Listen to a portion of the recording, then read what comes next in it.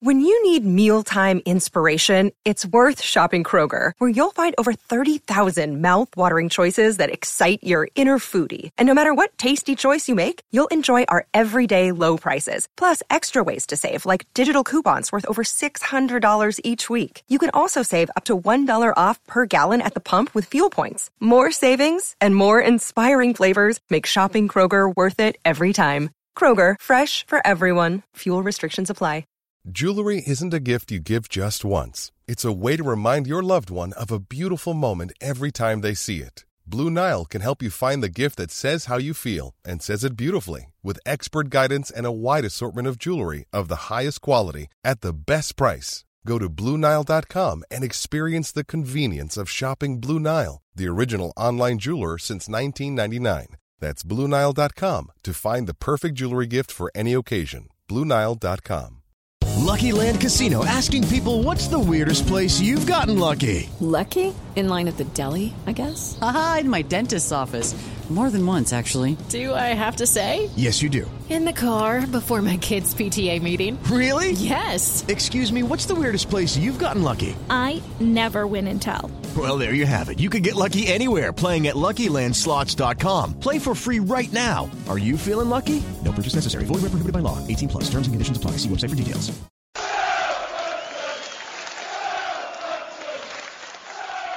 I'm Frank Benali. This is Klaus Lundekvam. I'm Matt Letitia. Dean Hammond's here. And you're listening to In That Number. Here is Letitia and he's done it! Number! There's the reply. Marian Pahars. History made!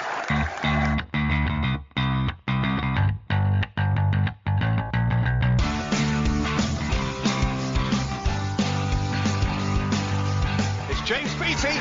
Oh, belter! But they've got a hat-trick! That's an unbelievable hat-trick to Sadio Mane! Shane Long takes Southampton to Wembley!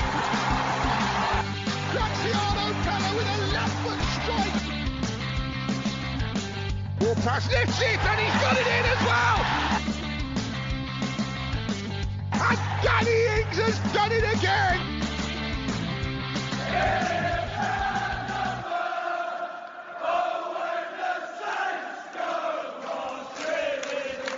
Thanks for checking out In That Number with me, Kevin, the Moscow Mush Milverton, and Ray Hunt.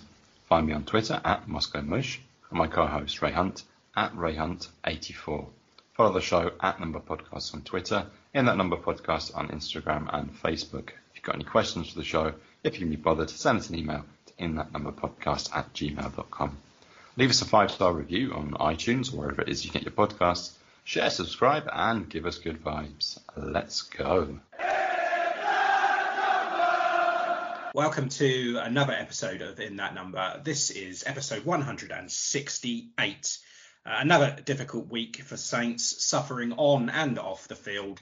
Ralph still under immense pressure, and our head of recruitment, Joe Shields, looks like he's joining Chelsea after just 4 months here. So things appear to be unravelling. But we need to keep the faith, and today we will discuss a Sunday afternoon showdown with West Ham.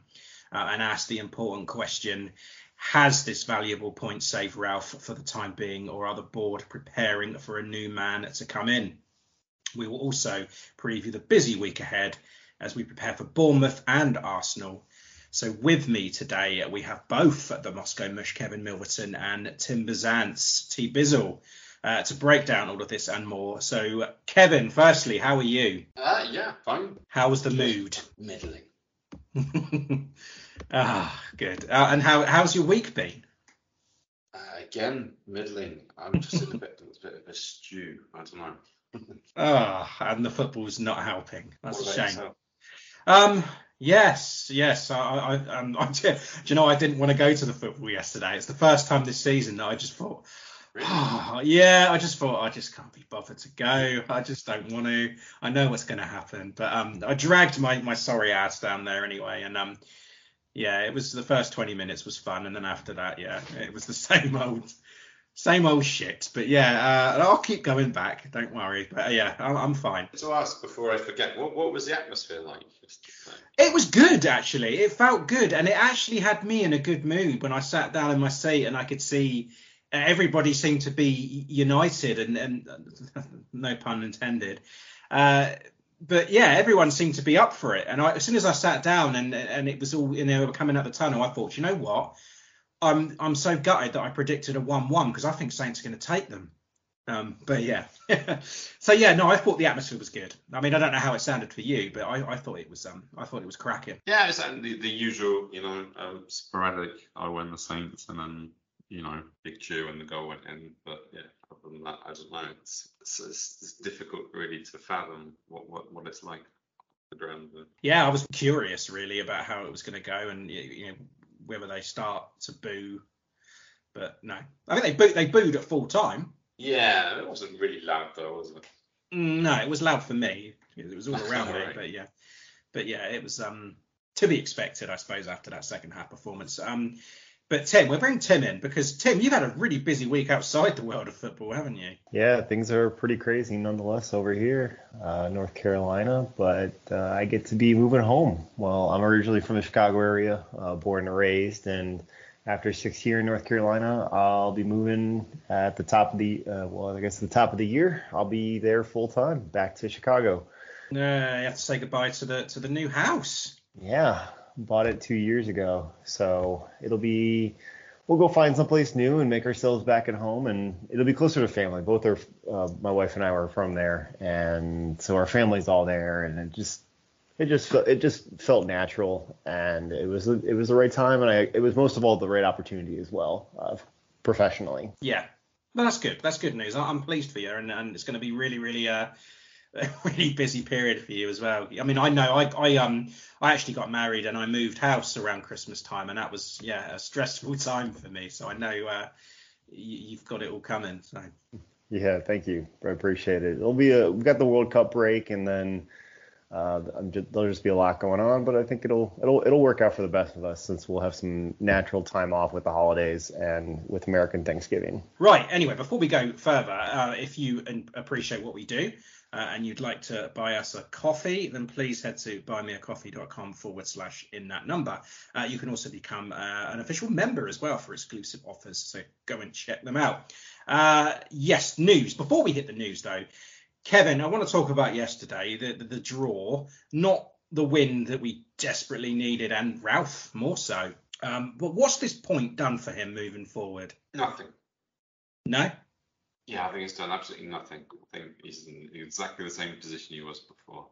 Pressure's still on, but it's not critical. No, see, I disagree. I think he would have been sacked had we lost. I said that last week, and I think this has kept him in for a while. This has bought him I think this has bought him another 6 days. Okay. Yeah, I think Wednesday night's going to be the real test of his future. Okay. Well, on that then, Tim, he's safe for now. I'm assuming he is. He hasn't gone while we're recording, has he? Will Sport Republic allow him to see out both Bournemouth and Arsenal games, regardless of the results? I think that they would be in a wrong place to have sacked him today, and then they have a game on Wednesday and then a game on Sunday. I don't think that would have been ideal. I think unless they've got somebody in place already. Yeah, but I don't think they would be doing that. I really think it'd be, if they're going to, maybe even after the Arsenal game, but they're truly trying to, and probably hoping to wait out all the way until the World Cup. There'll be a lot of fixtures after the World Cup. There'll be a flurry of opportunities to succeed, whether if it's Ralph or somebody else in the role. But I think they're using that as going to be a natural stopgap and talking points that for 6 weeks they'll be able to say, okay, and then let's start the next season up, and it can create a season that's actually 2 seasons and separating them. Okay, well, let me ask you both this question. I'll start with you first, Kevin. Worst case scenario, right? We go and lose to Bournemouth on Wednesday night, and then we lose to Arsenal on Sunday. Is that enough? Is he gone? I don't know how patient and how tolerant that the management's going to be. I think, if we have 2 embarrassing losses against Bournemouth and Arsenal, then theoretically it could be it, really, couldn't it? All right, on the flip side, say we go and beat Bournemouth and then lose to Arsenal. Do you think that puts us right back to where we are today? Yeah.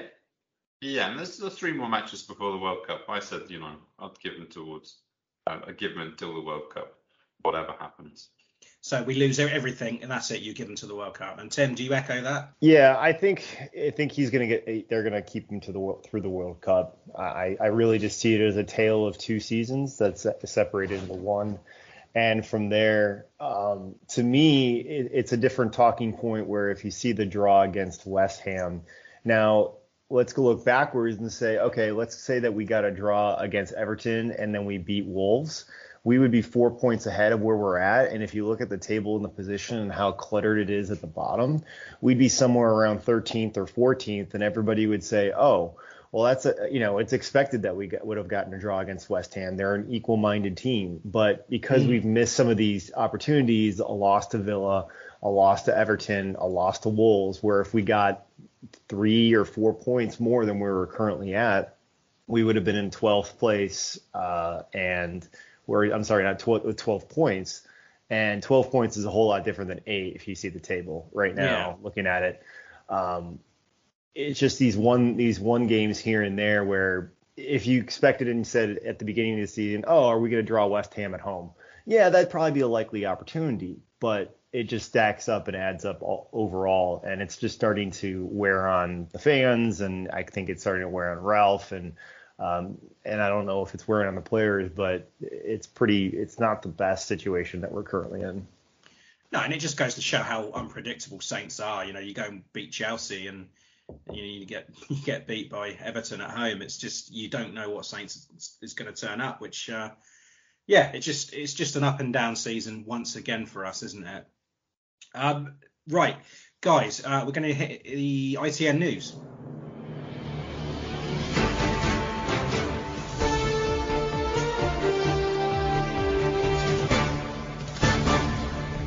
This is ITN in that number news. Okay, let's hit the ITN news with something positive, because that's what we're doing here. We're being positive, yeah? Romeo Lavia, he's nearing a return and could see him return to action for the Palace game. The Bournemouth and Arsenal games next week appear too early for him, but this is a massive positive. And Tim, the last bit of action he saw was that 2-1 win over Chelsea, in which he went off injured in. He started the first 5 Premier League games where we picked up 7 points, and then we've lost all 4 since his absence.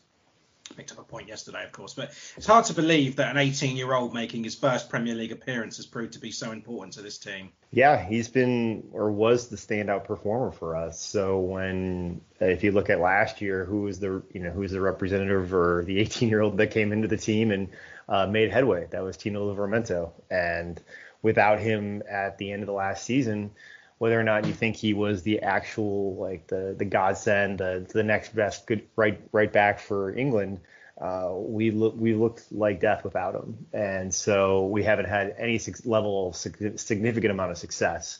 And with him out at defensive mid, where Romeo filled in that gap, we're obviously and truly missing that as a part of that cog in the wheel. So.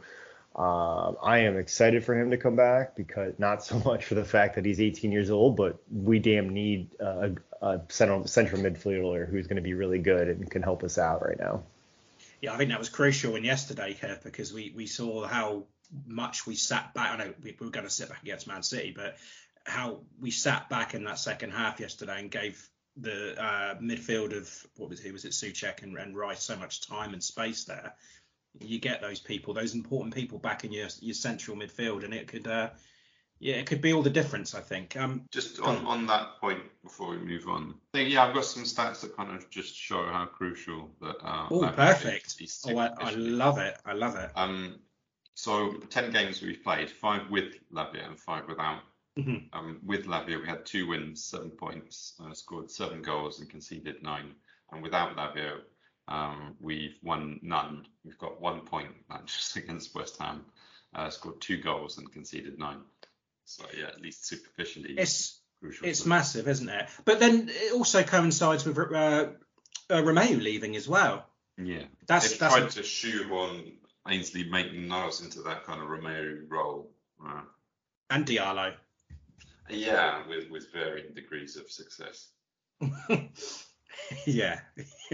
Sorry. Yeah. Kevin, moving on from Lavia, hopefully, as I say, we'll get him back for that Palace game.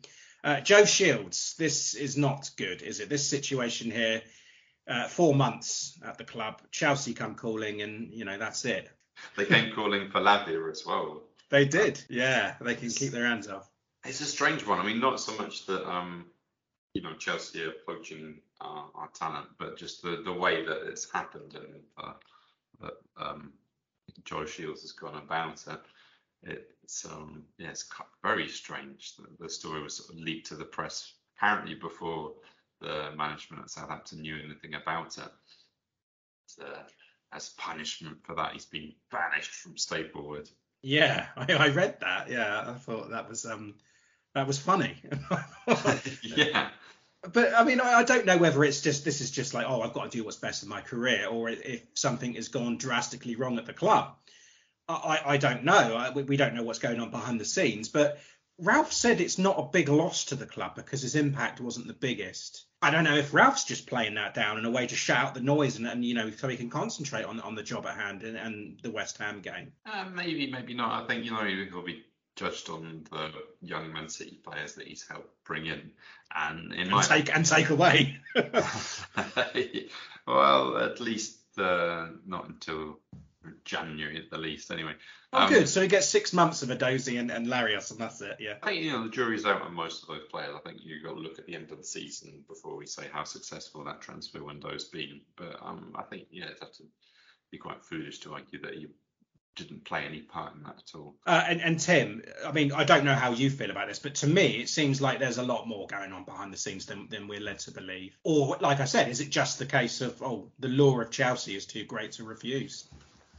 I think that Chelsea, with Todd Bailey, who's the Los Angeles Dodgers owner who came in, has caused an uproar within the team itself. And I actually think it's an anomaly that he found that Joe Shields, and Todd Bailey comes in and says, I'm going to whip my whip around and I'm going to get what I want.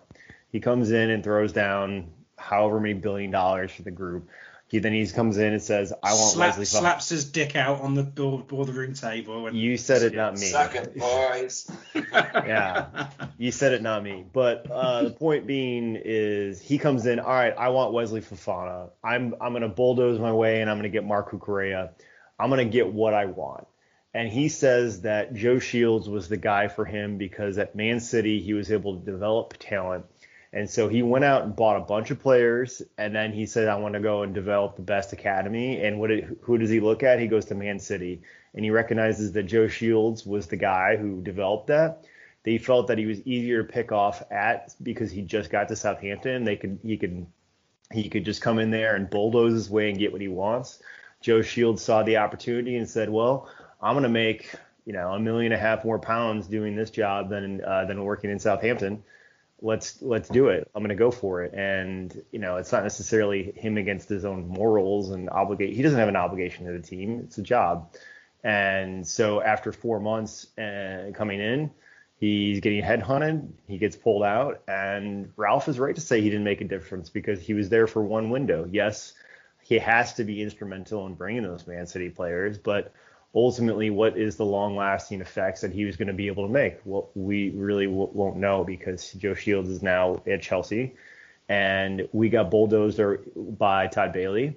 And if it's a part of the downstream effect of us getting relegated, well, it'll be scary to think about. But right now, everybody gets what they want except for us. Yeah. That's usually the way, isn't it? I mean, in a sense, I can see where Ralph is coming from. You have a long-term plan and you couldn't implement everything because it was so short-lived. But, he didn't get the time. It's not ideal, but it's not a disaster. Well, in a way as well, Tim, I like to think that it was the case that you just said, like someone coming along and just saying that this is who we want, rather than them having a fallout with Ralph or with anything that's going on at the football club at the moment, doesn't buy into what we're trying to do, and he just decided, I need to move on straight away. So in a way, that I hope it is that. So that is the story behind it. But again, we'll never know that.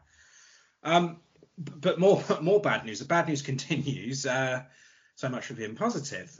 This time in the shape of Armel Bella-Kotchap and a shoulder dislocation. They're saying 4 to 6 weeks. That was the official announcement anyway. That is a massive blow for us because I think, in my opinion, I think there's probably a lot that share as well. He's been the brightest spark this season. And if his World Cup chances were slim to none anyway, what's this setback going to do for his chances of making that Germany squad? The World Cup is 5 weeks away still, so 4 to 6 weeks. If that is indeed the time frame, it's not going to be enough, is it? He's not going to be match fit for the World Cup, and they probably, they're not lacking options in Germany, are they? So it's probably not going to do him any good. No, at least it's clear anyway. Yeah, taking himself out, and the manager hasn't got that important decision to make. Who's going to partner Rudiger at the World Cup? So from what we know, that's his first shoulder dislocation, and if a little bit about shoulder dislocations is that once you get one, the likelihood of getting one again in the future is much higher. Just like if you get an injury on a hamstring or a quadriceps, for example, you're likely to injure that further. So for them, seeing what is truly necessary, we saw him hold up on that couch. I don't think he went in and had surgery for it, but I did think he did have a full evaluation from the physios. And checking that out, with 4 to 6 weeks, the timeline seems a little bit longer than I would expect for it. But it also depends on the level of the shoulder dislocation and what truly happened. I went back and it looked inconspicuous what type of the injury, because when he fell on his left shoulder, not even on his right. Yeah. Something with Scamacca. I don't know if you got, that's very innocuous. Yeah. Yeah. And also, if you didn't look at Scamacca is one big bad looking motherfucker. Like that guy is ridiculous. That guy is scary with all of his tattoos. But then you want to see him in the boxing ring with Lianco, don't you? Yeah, between his size and then because Bella-Kotchap is massive too. Yeah, he's a big dude. Yeah. So these are two big guys, and then it was completely inconspicuous. Like whatever, like because he reached around with his right arm over, to try to cover Scamacca and give him a little bit off, and then all of a sudden there was a subtle movement there, and he's just like, I knew something was wrong, and I saw that. I'm like, how, like what? Like what did he like? I initially thought it was a collarbone, like a pure collarbone break, but you could tell by his reaction quickly, because if it was a collarbone break, he would have been in a lot more pain than what he was. Honestly, I thought he was faking it because Paquetá had a header that hit the post straight afterwards, and I thought, he didn't make the tackle on Scamacca, so he thought, all right, I'm going to just go down injured and hopefully the ref blows up. That was my first thought. So I thought I couldn't see anything. It was right in front of me as well. But yeah, it's just innocuous and horrible. Yeah, because there's 3 different kinds of dislocations. There's the anterior, the posterior, and off the top of my head, it's probably the inferior. So it's basically forward, back, or bottom. And because they didn't, and you were at the game, so you might have seen what type of care they were given, but they completely took away the. No, I was too busy throwing chewing gum at Declan Rice. Okay. You could, with his hair there, you could have probably easily got it stuck in there. It's so big right now. But seeing what happened, because they initially announced, at least on the Peacock stream, that they were bringing out the oxygen. So if there's any general to control for shock, and I was really curious to know what they were doing, because I was curious to know, and then I realized quickly that they recognized there was a dislocation immediately, pop it back in, whatever is needed, since it was only out for a short period of time, and then they give him his own. They'll put his arm in the splint there, and they'll eventually they'll go back into the dressing room and cut his shirt off completely, and then splint him up. So I'd have to take a look again to see what it was, but there's different types of shoulder dislocations, and I think a traditional forward dislocation, it just makes sense where it becomes the arm becomes in front of the shoulder. Just lots of fun, and the curiosity for someone who has that type of background. That's what I like to know and see. Right, yeah, the low knees then. Where are we? Will Smallbone scored his first goal for Stoke in their 2-0 win at Preston. So congrats to Will. And also, Dynal Simiyu scored his first goal as Tranmere won 3-0 at home to Crewe. So, yeah, the loanees are scoring, and a defender scoring as well. He's having a bloody good season as well, Simiyu. He's not picking up yellow cards, and he's getting players of the match, and he's getting goals. So good stuff. Yes, that's it for the loanees. Birthdays, Kev. We had Le God, Matt Le Tissier. His birthday was on Friday. How old is Matt Le Tissier? Better not get this wrong. He's 52. He's 54. 54. It's a good guess, though, Kevin. 54 years young. But yeah, nice. The B team then. Oh, God, we have to talk about this as well, don't we? Hampshire FA Senior Cup, 5-2 loss against them lot. And it was a strong team for them. Or I say strong, it's as strong as they could possibly do. Ollie Lancashire saw red as well, and then Jimmy Morgan got both our goals. So he's had a good start to the season, so that's good. And next up, they play in the Papa John's Trophy against League Two's Newport County at Rodney Parade, and that is on Tuesday. One thing about the B team also, I heard that Diamond Edwards, he picked up an Achilles injury against Leeds, and I think he's out for the season. Is he really? Yeah. You're joking. That Leeds game was ages ago. Well, yeah. I haven't even picked up. I'm dropping the ball here, aren't I? My goodness. Yeah. Cheers, Kev. Well done. And the women, they haven't played since that 2-0 loss to Coventry United, but they are back in championship action at home to Birmingham City, and that's Monday the 17th, and that's a 7 p.m. kickoff. So that's tonight. I would get myself down to the Snow Stadium, but I have to go to work at midnight, so I'm going to have to miss that one. And the under-18s, again, no games for them also. And they play Norwich City in the Premier League under-18. And that's Saturday the 22nd. And that's at Staplewood, 11 o'clock. Right then, with that, we go into West Ham then. Going in, we dropped into the relegation zone. Terrible form, 4 losses on the spin, winning just 2 of our last 15 Premier League games. And of our last 10 home games, we've lost 7 of them. So not good form at all. And of course, West Ham coming off 2 wins to kickstart their season. Kev, 2 changes from the side that lost to City, only 2. Maitland-Niles in for Diallo and Elyounoussi back in for Stuart Armstrong. Were you happy with that lineup? More or less. Elyounoussi hasn't been fantastic this part of this season, I suppose. So you're not exactly going to be excited about him starting. Maitland-Niles, it's either him or Diallo. To me, it doesn't really matter. So it's a fairly strong lineup, isn't it? Yeah. Apart from the Elyounoussi one, I was a little bit. But as it turns out, quite warranted. I thought he looked very good yesterday against West Ham. Okay. And Tim, when I saw various lineups of how they were going to shape and set up, and they all had 4-4-2, and I think BBC had them 4-3-2-1. I predicted they'd probably go 4-2-2-2. But one thing for sure, Adam Armstrong was definitely not playing up top with Jay Adams, because he was here, there, and everywhere. Yeah, I think it's been slotted in as that 4-2-3-1 for the last little while. I think they've really stuck with that formation, and they've had the 4th back, 2 with AMN and JWP in those holding 2, and the 3 in the 1. With a lot of rotations in the 3 in the attacking mids, and so on the 2 on the outside, and then the 10 in the center, with Adams purely up top as an effective target man. As the goals, yeah, and that didn't work. But it was a good start though, Kev. I thought it was good. Anyway, we saved for some long shots from West Ham, I suppose. I mean, Scamacca had a 2 which scared the shit out of me, But I thought it was all us, I mean, I'm not looking. We did have lots of possession. It wasn't as much as theirs as the halftime stats would prove. But we had 8 total shots in the first half and 7 on target.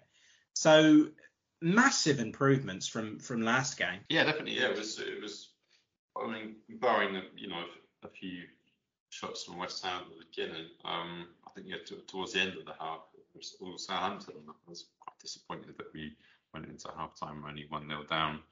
1-0 up, mate. Jeez. Did I say down? You did, yeah. It's just it's a habit, right? It reflects the mood, yeah. Yeah. But no, yes. I mean, Scamacca was quite dangerous. I'm surprised that he didn't score. Or has he scored? Yeah, he's been scoring quite a lot actually recently. I think he's been doing it in Europe, and I think he's got 4 all season in all competitions now. Prior to this game, he had 3 in a row. One for each game for the last 3 games, including the European games. But he didn't yesterday. So we did a good job of holding him off. Yeah, Salisi has to blame. I say blame. How dare you? Yeah, Salisi was the credit for that. I think did well with him. Massive improvements anyway from. It wasn't difficult to make an improvement on that Man City game anyway. But the goal then, 20 minutes, right? Perraud, he loves a goal against West Ham. Scored his only other goal against us as well. This one was full of controversy as well because we had talks of a foul throw and then Peter Banks was getting in the way of Jarrod Bowen, which, by the way, I didn't see when I was there. I didn't know it at all until I watched it back when I got home. And also, it took a wicked deflection to go in. So, lucky to get away with that one, Tim. There's 2 levels, I won't say, of luck. So, with the foul throw in, I mean, his heel was just on the line. So, little dangerous there. And having looked back, initially, I thought it was a foul throw. So then you saw right in front of the West Ham fans, they're all up and screaming. And then once again, we got lucky because the ref was shielded off Bowen there. So Perraud was able to sneak in, grab it, and then took his snapshot that he normally does and got a lucky deflection in. So is it based on luck? I think as a part of the entire buildup and for the 7 shots that we had on goal, I think it's appropriate that we did score at least 1. So in the scope of everything, in that exact situation, though, we were pretty lucky.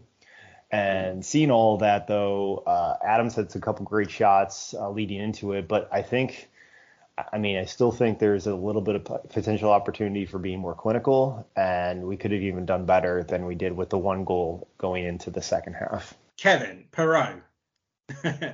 Peter Banks, what a great job. Brilliant. I didn't think it was that bad.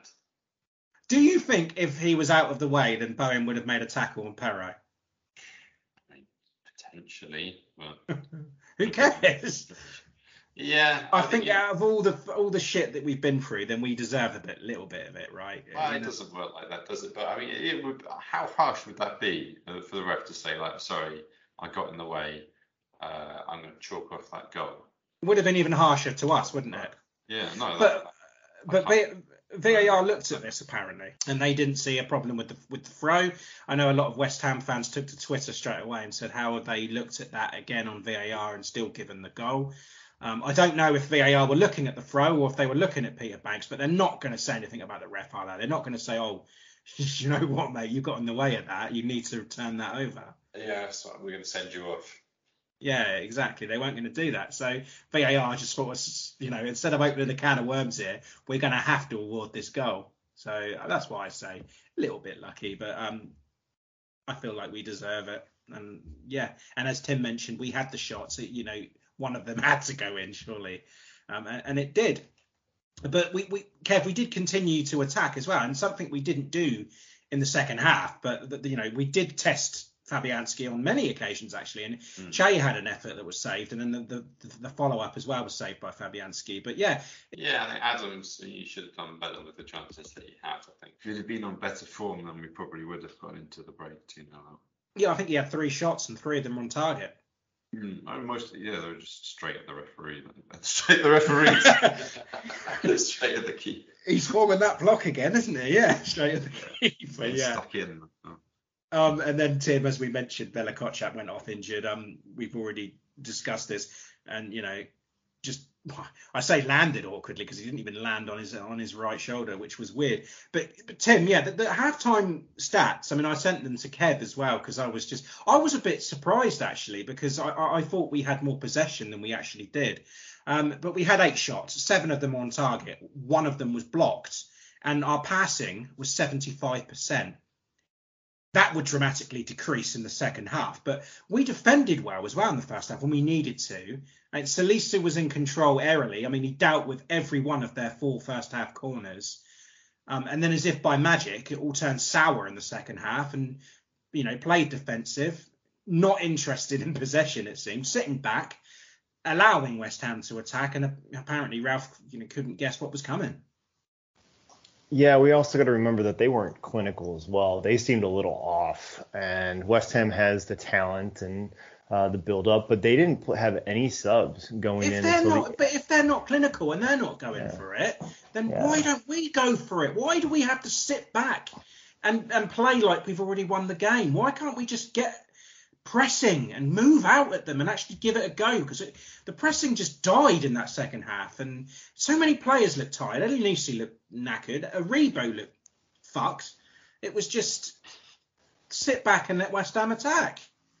Yeah, I think what Southampton General Hospital needs to sponsor the team and the fans, because a lot of us are going to have a lot of myocardiac infarctions thanks to everybody and being a fan of this team. I thought you meant because they'd sedated half of the squad. Yeah, all of that. Now, overall, I think you're right. Why are you sitting back? What are the changes you make? Why are you becoming more conservative? I think they were trying to maybe just take out a little bit of knowing that the opportunities and they were going to push hard.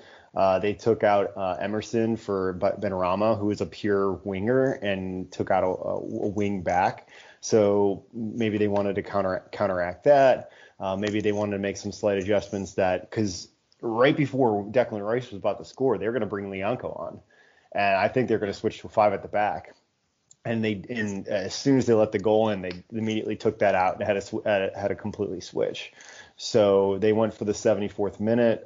They tried to get it even earlier for the quadruple switch. And I think they might have also been prepping for a midweek game. I think they might have looked ahead and said, well, let's just try to get a result. We're going to play against Bournemouth, and so they're going to have to try and do what they can to maybe rotate. And looking ahead, is Che going to start? I don't know. Is Edozie going to start? Maybe. If there's going to be any type of rotation, maybe they won't. All of these different things and factors come into play. So I didn't like it. I think we ultimately gave up that extra opportunity for the result, like you said. And I hope though, if you beat Bournemouth, then it's gonna be a hard task since they've been playing well. Kev, I want to go back to that Declan Rice goal. Just opened up. They just opened up, didn't they, for him and parted? Well, I say parted. They were just too deep. I mean, if you take a look, just as Declan Rice has received the ball from his 1-2, there is no one on him. They are all inside the box waiting for a cross, waiting to defend that cross, and they're just allowing them to play it around. And this is what I mean. They're sitting back. They never did that in the first half. Why all of a sudden they don't? Now, is this Ralph saying that, look, because he's obviously had his halftime talk, we need to sit back and defend this lead? Or is he just saying, or is it the players that aren't listening to him? I don't know. I can't figure this out because, okay, yes, it was a good finish and he bent it round and he kind of used Adam Armstrong as a screen. But when you sit back and you're inviting them to shoot, that's what they were doing in the first half. They were shooting. Why are you going to let them do that? It's the kind of, he wants to mitigate the risk and like you said, try and sit on the lead. And yeah, it's kind of like a trap that we fall into. I thought on the Rice goal, Kyle Walker-Peters, he was really disappointing me in the second half. He was beaten way too easily by Benrahma. All he has to do is just roll it back to Cresswell for that 1-2. But yeah, the amount of space that he's given there, considering that we're all men back, how he gets half of the penalty area to play in just beggars belief. Yeah, and it continued because West Ham pressured and we sat back and seemingly unable to change things, and it was just like, Ralph, can you see what's happening here? Can you see that they are attacking and we are not? Whenever we get the ball, it was like the Man City game again. We've got nobody out there that's going to run with it. I think Adam Armstrong had to. He was in our box. He won the ball and he ran the whole length of the field. No one with him. And then he ended up losing the ball. And again, we sit back, give them too much space, and it just continued. It's just what he does. Yeah, yeah. And then, as Tim said, he made the 4 changes at once. That's not something you see every day. Off went Adams, Armstrong, Aribo, and Maitland-Niles. And then on came Mara, Stu, Edozie, and Diallo. Bit of a mixed bag, this one, because I thought Adam Armstrong was brilliant.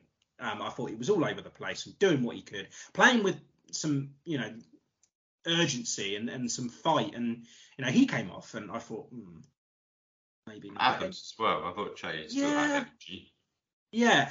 Elyounoussi, you said he had a good game, but I thought he looked a bit tired around that point. And when I saw 4 players warming up, all 4 players just about to go on, I was sure Elyounoussi was going off. But, he came on. He stayed on, rather. And then Mara come on once again. I don't think he did enough. And Edozie, fine, okay. And Edozie, I want to see more of him. We all do. And I think he had a moment when he was running down that left and went into the box and did his best Gineppo impression. But there's kind of excitement around him. So, and he gets away with it. So I just want to see more of that, more of him. More baby Stu. Baby Che. Jesus. Baby Che, yeah. No, it's funny you say he was warming up because they say they warm up right in front of me, and I only saw him from a side view, and I thought it was him. I thought he was on the field, and then I looked over and thought, no, it's Edozie. So yeah, Baby Che, yeah. Kev, I'm going to ask you for your stats in a bit, but I'm just going to take one, if I may. 14 corners for West Ham. That's on 10 in the second half. Yeah. And we didn't concede. Okay, maybe we were a little bit lucky with that Perrault tackle on Souček for the penalty, which Moyes is up in arms about. But it's an improvement anyway. I mean, if someone had said to me pre-game that we'd face 14 corners, I thought we were going to lose 14-0. But, Salisi was a big part of that because he dealt with a lot of that. And that was massive for him. But, yeah, defending corners. Who knew? Yeah, and to say that we'd have 25 shots. They did, didn't they? Yeah. 25 shots. Yeah. And come away with conceding just 1 goal. Yeah, but out of the 25 shots, only 4 of them were on target. And they all came in the second half as well. Well, fancy that, eh? Amazing. But yeah, rest of the stats, Kev? Yeah, possession. I mean, it was more even at half time, 43-57, but by full time it was 39-61. That just goes to show what I said, isn't it? It's just like you backed off and just sat back. Yeah, it's just not interested. Yeah, what else? XG. This is a tough one because, say, we've had 10 shots and 8 of them on target, but they weren't exactly clear-cut chances, were they? So I'd said ours would have been about, 1.4, something like that? Tim, if you don't know, what would you guess at that? I think 1.4 seems about right. I think it would have been closer to 2. So I'm going to go with like 1.65, 1.7. A couple of those chase shots were going to be in the 0.4 to 0.5 range. And then I don't think the pro shot would have been like 1.15, if that. Yeah, because that took a deflection, didn't it? So that wasn't a good chance. Yeah, so I'm maybe no. 1.4 sounds about right. I'm gonna concur. I'm gonna go with 1.4. I've got here 0.44. Oh, you're kidding me. Obviously not good chances then. Yeah. Okay. Wow. Amazing. Where are you getting the source, by the way? This is on the beat. Oh. And what about West Ham's XG? Please don't tell me it was over 1.2. It was 1.45. No. Tim, summarise for us. An expected result, if you were to think at the beginning of the season, a bad result when it looks like our previous last 4 or 5 games, knowing that we need to get points right now.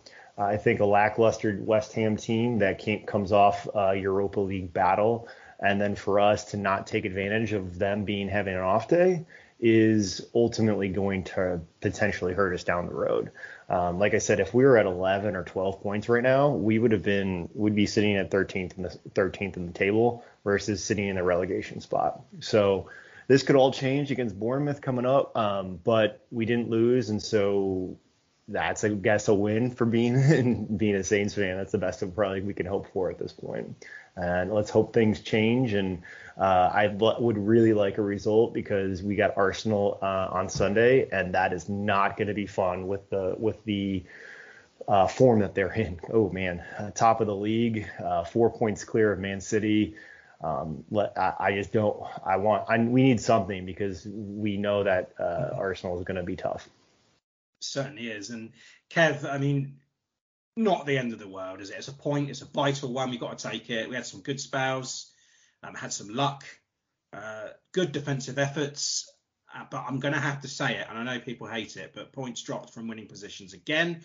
Add fuel to the fire that Ralph's in-game management isn't up to snuff. Second half just not good enough. And still searching for that elusive clean sheet, the only team in the Football League not to have one. I guess West Ham felt like they should have won the game. Maybe they should have, but we have to take the point as a positive, I suppose, and we've ended that run of 4 defeats. So that has to be positive, right? Yeah, definitely. I think that's fair. Looking at the positives, the bright first half, the fairly poor second half, but limited to them to just the one goal. We didn't completely collapse. We defended from set pieces reasonably well. A few good performances that we just need to carry on to the next game, I think. And it's like a spare in bowling. Like, it'll make the next game even more positive or even more negative depending on the result. That's a good way to put it. Yeah, that's great. Man of the match. I'm going to go first because I have a few candidates, I think, which is good. Again, another positive. I think Salisu was solid, I'd say, and mentioned him a few times already. And I've also mentioned Adam Armstrong's effort, and I thought he was outstanding just all over the place. Something that shouldn't go unnoticed as well. And I really, really want him to continue in the lineup at Bournemouth. And to be honest, I think I'll be annoyed if Adam Armstrong's left out. I think I will, because I think he's deserved it, as long as he's had a good rest. But my man of the match, I'm going to give it to someone we haven't actually mentioned yet, and I think it's going to go to the keeper, Bazunu. I think he was great. I think he made some good saves. I mean, 3 of them, didn't he? He just looked comfortable as well, and he didn't put a foot wrong. He couldn't do anything about Rice's goal, I don't think. Couldn't see anything. No. So I'm going to give it, and because I've criticised him before, and I said I don't think he's quite ready for this yet, but he does have some good performances in him, and I think this one was one of them. So I want to give him a shout out here and say, Bazza, man of the match for me. His distribution was great as well. Better, yeah. I'm going to overlook him for my man of the match. But yeah, a couple of worthy mentions. I thought El-Yunusi warranted his place in the squad. I thought he made some good progression, as did Che as well. Had a few decent chances that he probably should have put away. But I'm going to give it to Romain Perraud, not just because of the goal. But I thought he made such a positive contribution on that left-hand side. And I don't know, I get the feeling that if Gineppo hadn't come down with some kind of illness, that Ralph would have stuck him at left back and quite unfairly left out Perraud. I'm glad you said that, Kev, because I think that Perraud doesn't get the credit that he deserves. I don't feel like he's as loved as. I mean, I think he's brilliant. He should be one of the first names on the team sheet. He is for me. The only concern is when you get Livramento back, what do you do? Because he tends to want to switch Kyle Walker-Peters over to the left to play Livramento, and that leaves Perraud on the bench, and he doesn't deserve it. Whenever I feel like he's not playing, it's unwarranted. And I think when he does play and he puts in a performance like he did yesterday, then that's why he's there. He can offer a lot. So and he's got a goal in him against West Ham anyway. Yeah, I mean the back four should select itself really, and it should be like absolutely saw yesterday. But with the Bellecote chap's injury, I suppose it's got a question of whether it's Lianco or Zlatan to put in there. But yeah, when Tino does come back, and we haven't really heard anything about him being back in training and soon to be ready or whatever. So it looks like he'll still be out for a while, at least till the World Cup anyway. Oh, to the new year, yeah. Yeah, I'd give Perot a run in there, and then when Tino does come back, it gives you competition between Perot and Walker Peters for if you want to switch about. Rotation, yeah. Indeed. Tim, man of the match? I think Perot's left foot is absolutely phenomenal. He's easily the best. If I had to pick a left foot on somebody on the team, it'd be Perot. A right foot on the team, it's going to be Ward-Prowse. So to me, I think I call him Mighty Mouse because he's like 5'7" out there, and he's furious, and he's running around, and he's kind of got a square shape too.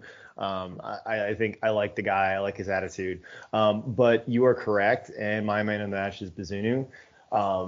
This is the first game in which I have felt and saw full confidence in him, and at no point in time did I think that he lost us the game. I think his, maybe not so much his distribution, but we had 14 corners and there was no goals because of the corners.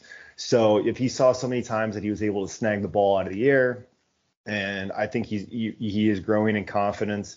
He didn't put a wrong foot, and he made some decent saves along the way too. So it's great to see that, and that this was his best game that he's had so far with us. Yeah. And I would love to see him continue his progress, because if this is the progress going forward that he's going to have from where he was at in the beginning of the season to where he's genuinely given up a goal or two because of his play to where he's at now. If it continues on, no wonder why he was highly touted by Man City and they put a buyback clause in it. Bournemouth then, Tim. Bournemouth away, Wednesday the 19th, 7:30 kickoff at the Vitality. It's also live on Prime Video.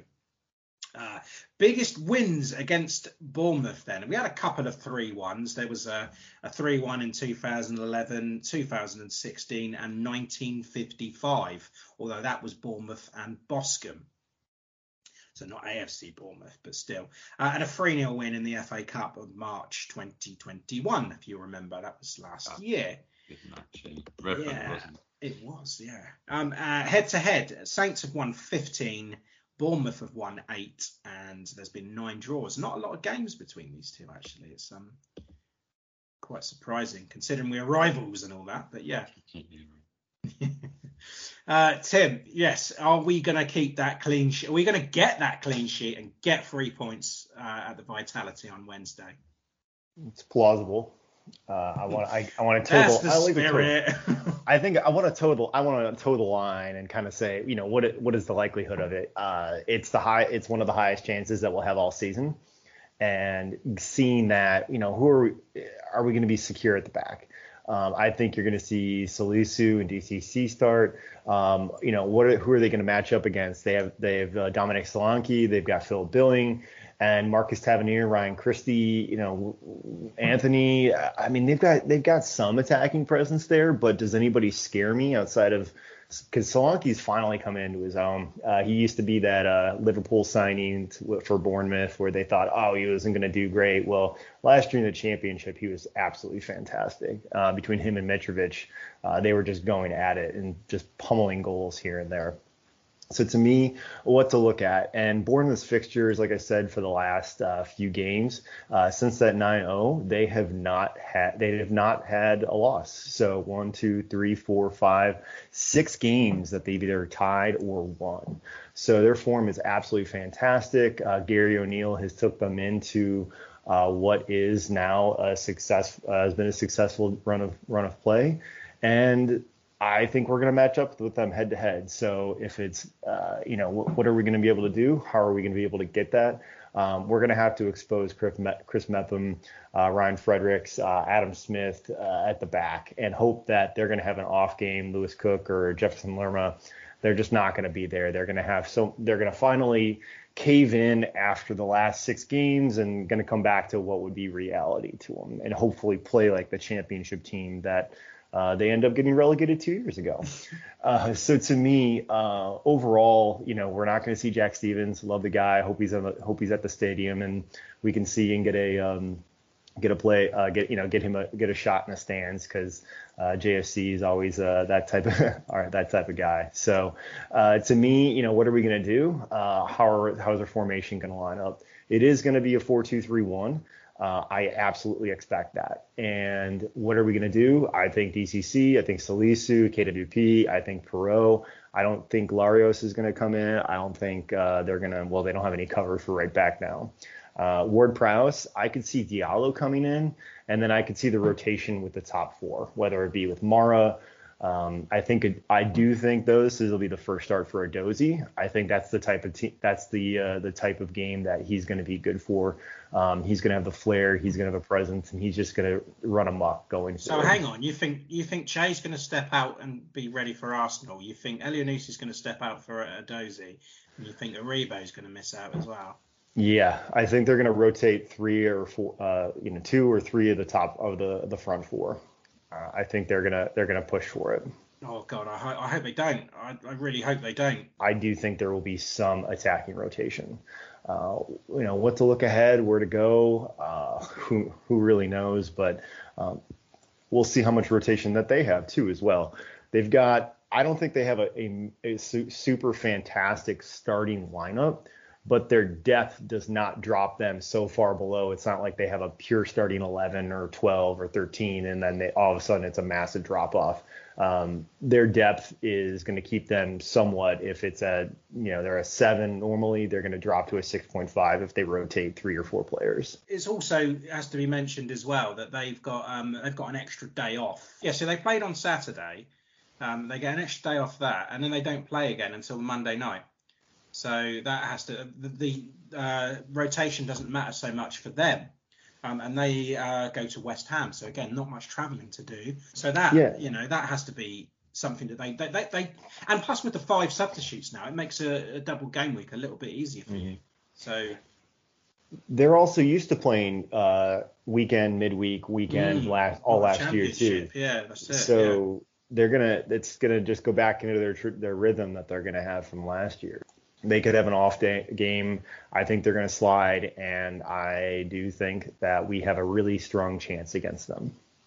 Good. And with that, Kevin, predictions. You're up first. Okay. I think we're going to break the cycle. We're going to win. That is what I want to hear, Kev. But what's the score going to be? 2-1. No clean sheet, though. No. We have to keep waiting for it. Tim, you're next. This is tough. Haven't thought about it. I know it's the opportunity. I'd really hope for the win. You want to be optimistic. I'm going to go with a 2-2. I think it's coming, Kev. I think the win's coming, and also think the clean sheet is coming. I don't, like Tim said, I just don't feel scared of any of their players. And I think if we do play the way that we can, we're going to beat them. And I think we're going to do it. I got to be positive here. We've got to go out and get this win, and I think we're going to win this 1-0. We're going to win ugly for a change, because that's something that we haven't done, and we're going to go out there and we're going to do it. So a 1-0 house them to a win. Huh? Yeah, it's going to be a shit game, but we're going to snatch it. I don't care if it's a penalty and it's a dodgy, controversial one. I'll take it. We need a scrappy 1-0 win, and I think that's what's going to happen. Arsenal. At home on Sunday, the 23rd of October. That's a 2 p.m. kickoff, and that's at St Mary's. It's on Sky Sports as well. So biggest wins against them at St Mary's, then a 4-2 win in 1988. Now, if you remember that one, that was Alan Shearer's first start for us, and he scored a hat-trick. And who can forget that Boxing Day in 2015, 4-0 win and that absolute stunner from Kuko. Yeah. I think you were there, weren't you, Kev? That's right. That was amazing. It's probably the best match I've ever seen. That was good, yeah.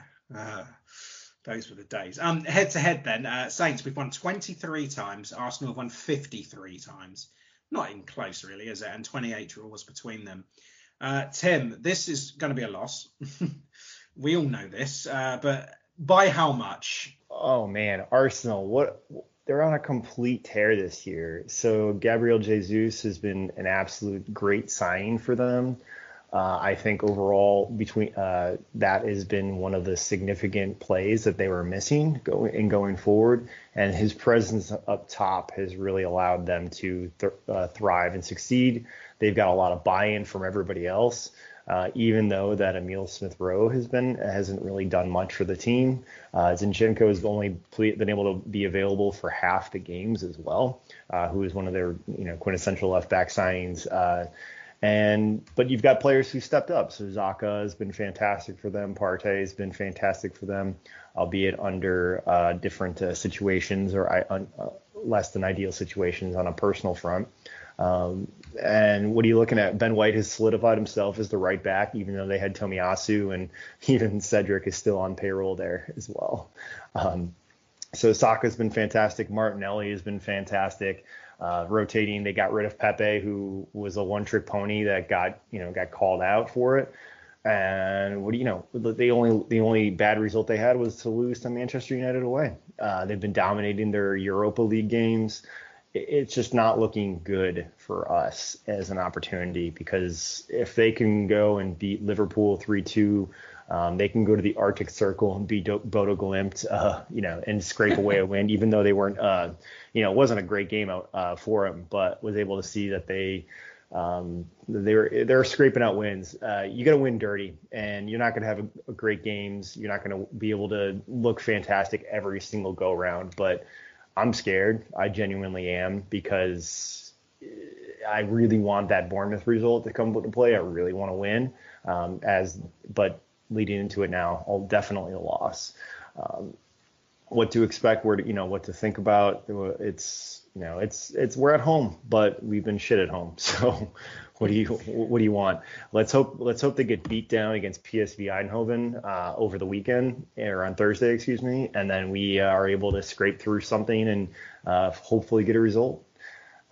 What to look for, where to look out. I think we'll rotate back in, thinking if we're rotating a little bit out, and put our best 11 out there. But after 3 games in a row, I think our best 11 still is Perot, DCC, I think it's Salisu, and KWP. I think that we're going to be leaky at the back for 3 games in a row that we're not used to. Predictions then. Tim, I think it's you first on this one. Okay. We're going to lose 2-0. Oh, okay. I was expecting that to be a little bit more than that. I think we're going to do a little bit worse than that. I think Arsenal are going to go to a 3-0 lead, and then I think we're going to get one back, a consolation. I'm going to say 3-1 to the Gunners. I think that surprisingly we're going to lose, and we're only going to lose 1-0. You're joking? No. Oh, okay. It'd be the equivalent of a clean sheet. Okay, that's not too bad. I was expecting a lot worse from you, actually. But yeah. Okay, so moving on to the Discord then. Kev, me and you, we went 1-1. Yeah, we did. We did, yeah. Along with not very Slim Jim and Tony Adams, not the Tony Adams. Nobody else even went for a draw. So Colt is still top of the table on 21, closely followed by you, Kevin, on 18. Congrats. Super 6. Round 13 was Russ Sayers with 13 points.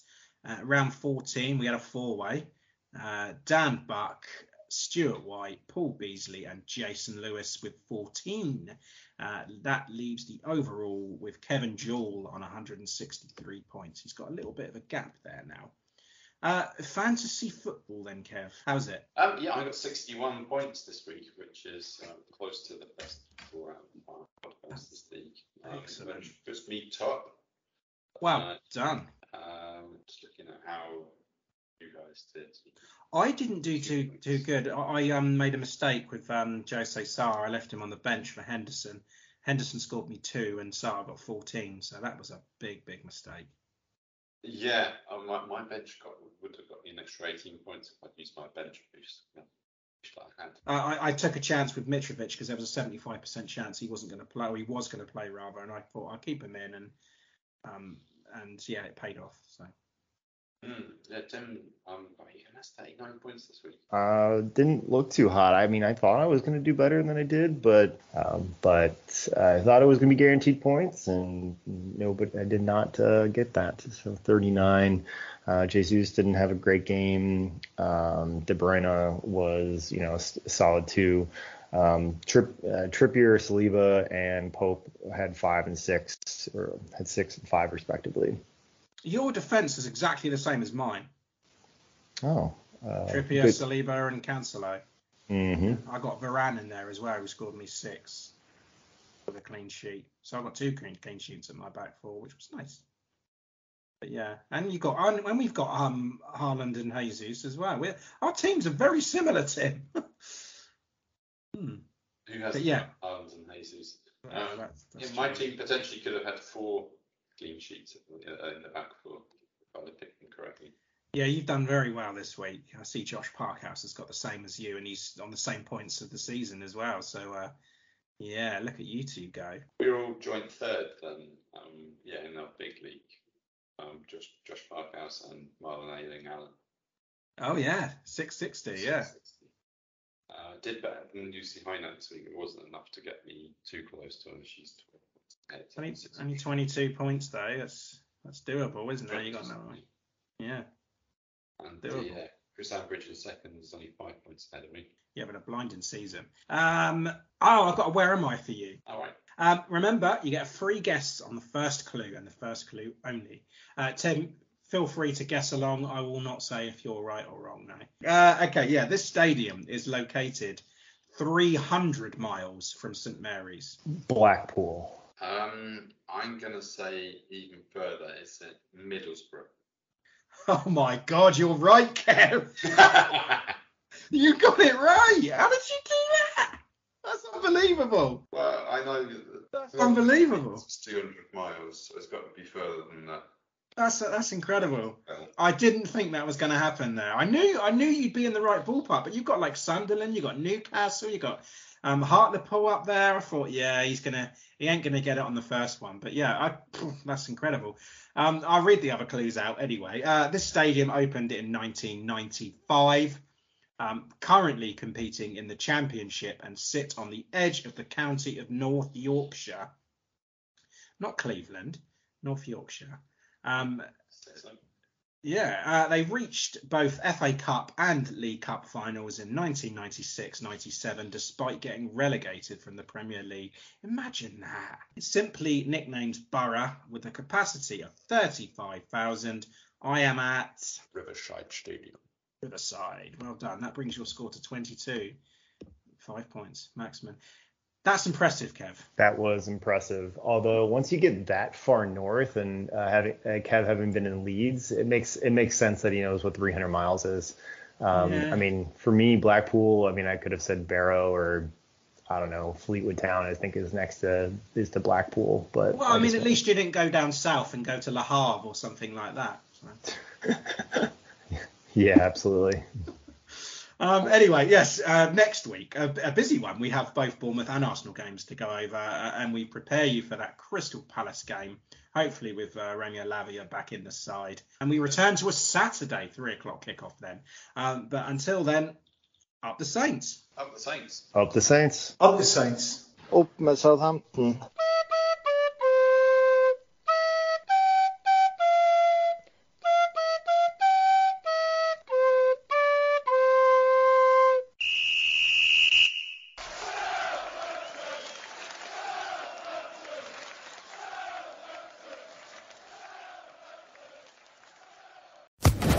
Social Podcast Network. Okay, round 2. Name something that's not boring. A laundry?